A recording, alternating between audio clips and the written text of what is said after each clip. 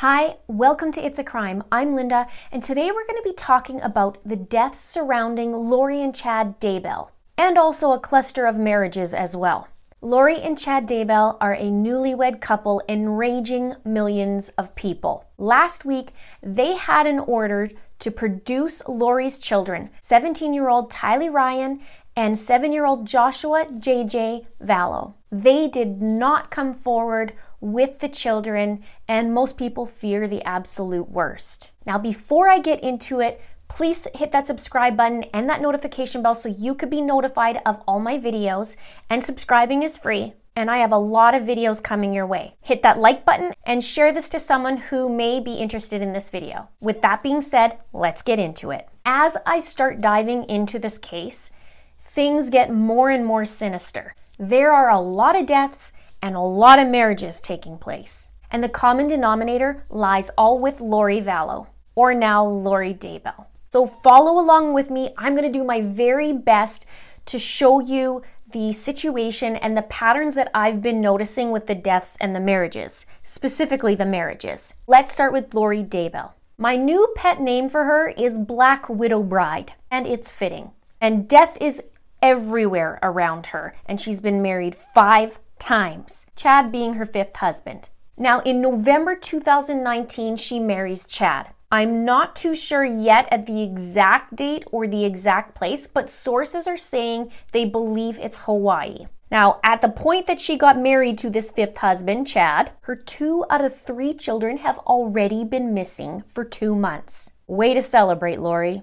Ready for the death trail? Her new husband, Chad Daybell, is an author of over 25 books, and it's the end of the world type books. Now, he was married for 29 years to a woman named Tammy Daybell. She was a librarian, and they lived in Salem, Idaho. Now, on October 9th, someone in a ski mask with an unloaded paintball gun went to the driveway of where Tammy and Chad lived, comes up to her as she's unloading her groceries, points it at her and starts to shoot, but there's no bullets. She ends up chalking it up to a prank. So that was October 9th. And 10 days later, she's dead. Now, her obituary says Tamara or Tammy Douglas Daybell passed away peacefully in her sleep on Saturday, October 19th, 2019 in Salem, Idaho. She was 49 years old. And Chad said that she went to bed with a really bad cough and just didn't wake up.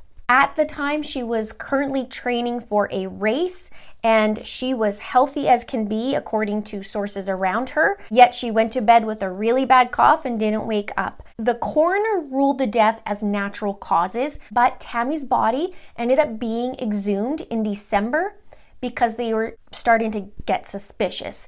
And it's important to note that Chad actually didn't want an autopsy done on her. And a couple weeks after Tammy dies, Chad marries Lori after 29 years of marriage. They both have funny ways of celebrating, don't they? Okay, now we dig into Lori. So as I mentioned, she has been married 5 times. Now, her 3rd husband, Joseph Ryan, is the father of 2 of her children, Tylee and her oldest son, Colby.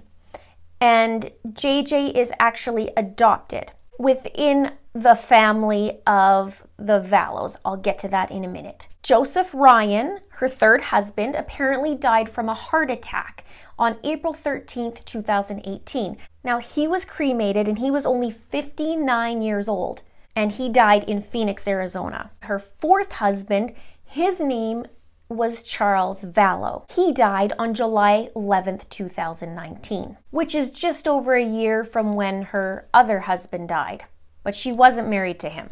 Now, her brother Alex shoots Charles in the chest at Lori's home. She lived in Chandler, Arizona. Charles Vallow was 63 years old when he died. Lori and Charles were going through a divorce at the time. There was divorce proceedings actually earlier that year from Charles in February, and then he decides in March that he'd like to work on it. But Charles came up that day that he died. He came up from Texas and was coming to see JJ. Apparently, according to the 911 call from Alex, they got into an altercation and Charles had come at him with a bat. And then Alex said he went to go get his gun and then came back and pointed it at Charles, saying like, "What are you doing?" And then he ends up shooting him. You can see in my last video that I talk about a little bit about that 911 call and some oddities in it, from my opinion. Now, in those divorce papers from Charles, he had mentioned that Lori said that she's a God assigned to carry out the work of the 144,000 at Christ's second coming in July 2020.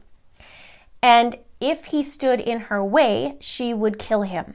And Charles said that she stole a bunch of money as well at that time. And as I mentioned in March, that he wanted to work on the marriage. So he recanted the divorce. This is where it gets interesting. Attorneys who represented Charles in the divorce said that Charles had predicted that either Lori or Alex would kill him. He told his lawyer, whose name is Stephen Ellsworth, he said, and I quote, "I'm afraid I'm going to be killed and I know who's gonna do it. I'm telling you, Steve, so that if something happens to me, I want to make sure you let everyone know that something happens, I'm killed, that it's my wife Lori and her brother Alex Cox."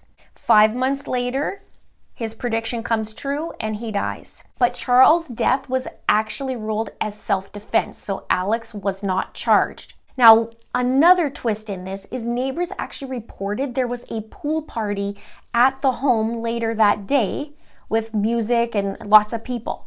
Lori was actually renting this place, and the landlord, who knew both Lori and Charles, said he spoke to Lori for several days after the shooting, and he said she never sounded shocked, never sounded sad or heartbroken, all the things that a bride would normally do when they see their husband die. And not only was Charles her husband, but he was her husband for 13 years.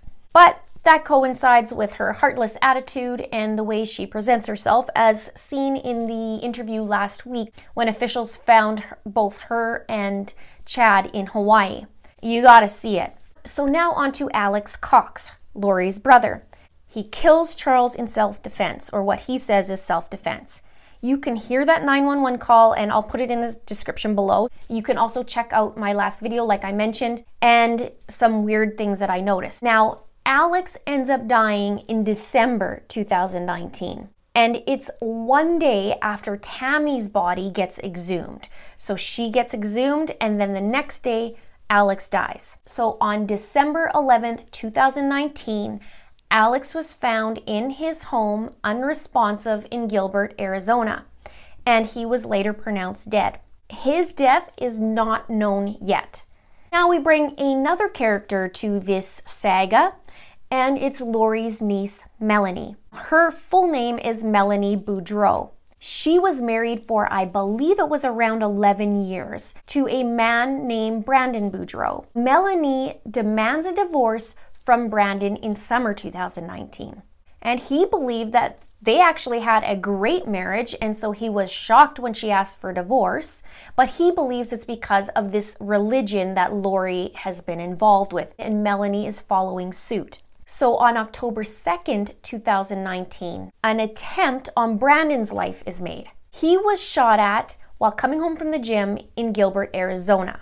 And reports say that the bullets missed Brandon's head by inches. The court document said that the shooter fled and the investigation is ongoing. Here's where it gets, again, another plot twist. The Jeep that the would-be killer was in actually belonged to Charles Vallow, who died in July. So Brandon has this happen on October 2nd. Somebody attempts to shoot him, misses by inches, but the person is in the Jeep that Charles Vallow owned.